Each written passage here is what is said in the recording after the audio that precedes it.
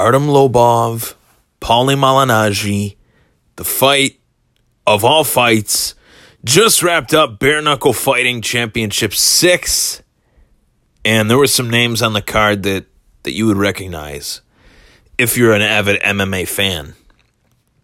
Names like Chris Lieben, names like Dakota Cochran, names like Joey Beltran, names like Joe Riggs, names that we would definitely come to know very well over the years.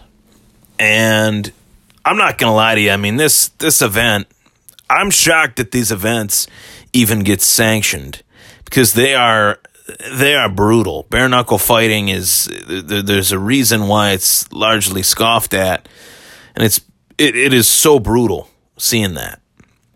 It's even more brutal to see those events take place, to see fighters that are true toe-to-toe, blow-for-blow, tit-for-tat fighters that take tons of damage.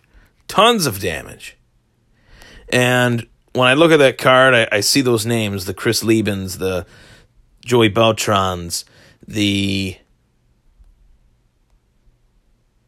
Artem Lobovs. And you see those names on that card, and you just think to yourself, my God, how are these guys doing it? How do they do it?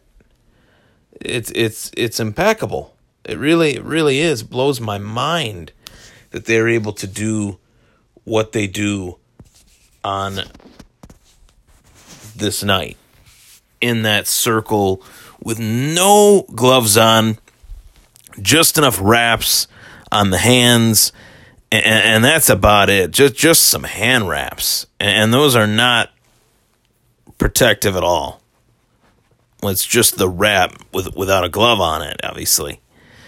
So I'm sure both of these guys broke some bones in their hands. I'm sure both of these guys came away pretty damaged. Paulie Malignaggi had a deep cut on his eyebrow, and Artem Lobov had some cuts underneath his eye as well. So there's that. But this whole thing, I mean, let's be honest, this was ridiculous. A quote-unquote champion boxer who was in a horrible era of boxing in Paulie Malignaggi versus a 13-15 MMA fighter in Artem Lobov, a UFC cast-off. Really, I hate to kind of rain on Artem Lobov's parade right now, but that was a guy that was largely brought into the UFC due to the fact that he is friends with Conor McGregor. It was really it.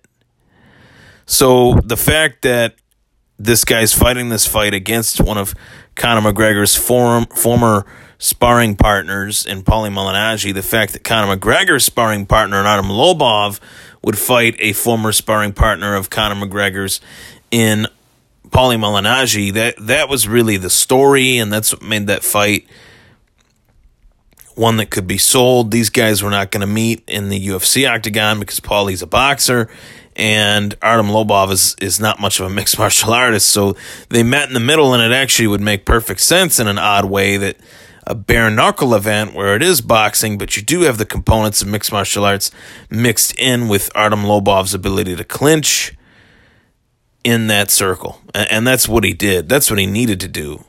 If I'm drawing up Artem Lobov's game plan as far as how to beat Paulie Malignaggi, I'm drawing it up like this. You have to get close, get the takedown, but there is no takedowns.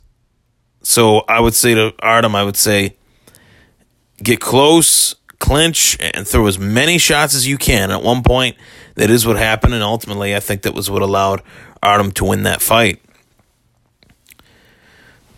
There was a lot of trash talk heading into this fight. There were a lot of statements made by both of these guys heading into the fight that I really didn't enjoy.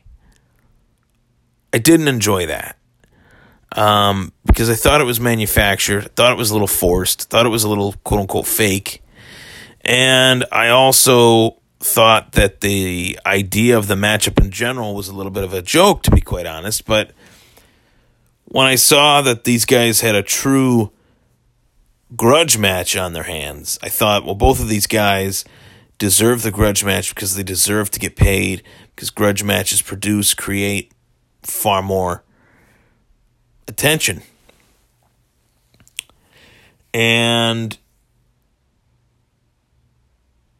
we will know for sure that this fight, I think, is as laughable as any. I mean, we'll look back on this years from now and say this fight actually happened. This was real. This was a storyline that led up to this moment tonight. But I have to say that Artem is not a great fighter. There's a reason why he is doing what he's doing now and not in the UFC or not in Bellator. It's really the only place that he can do well in, because the guy hits hard, he can take a punch, and that's perfect for bare knuckle. He can eat some shots, he can throw some shots without gloves on. Certain guys who just know the power that they could have with those gloves on.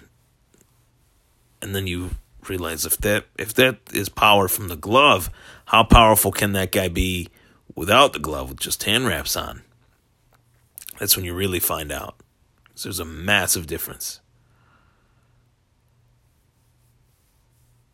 I think that a lot of these fighters that are at the end of their careers, they got nowhere to go, can't go into the UFC, too high profile, too young, can't go into Bellator, they've got their legends already there, can't go to one championship because that's out in Asia, and it just doesn't really seem to be catching on here yet. Doesn't mean it won't, but I just don't see much of a push from it in terms of promoting and all that.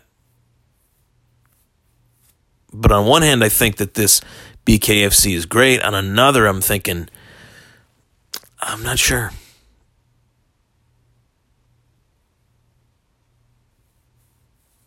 But we will see. I'm Ryan Thomas. It was the Thomas Take. Take care.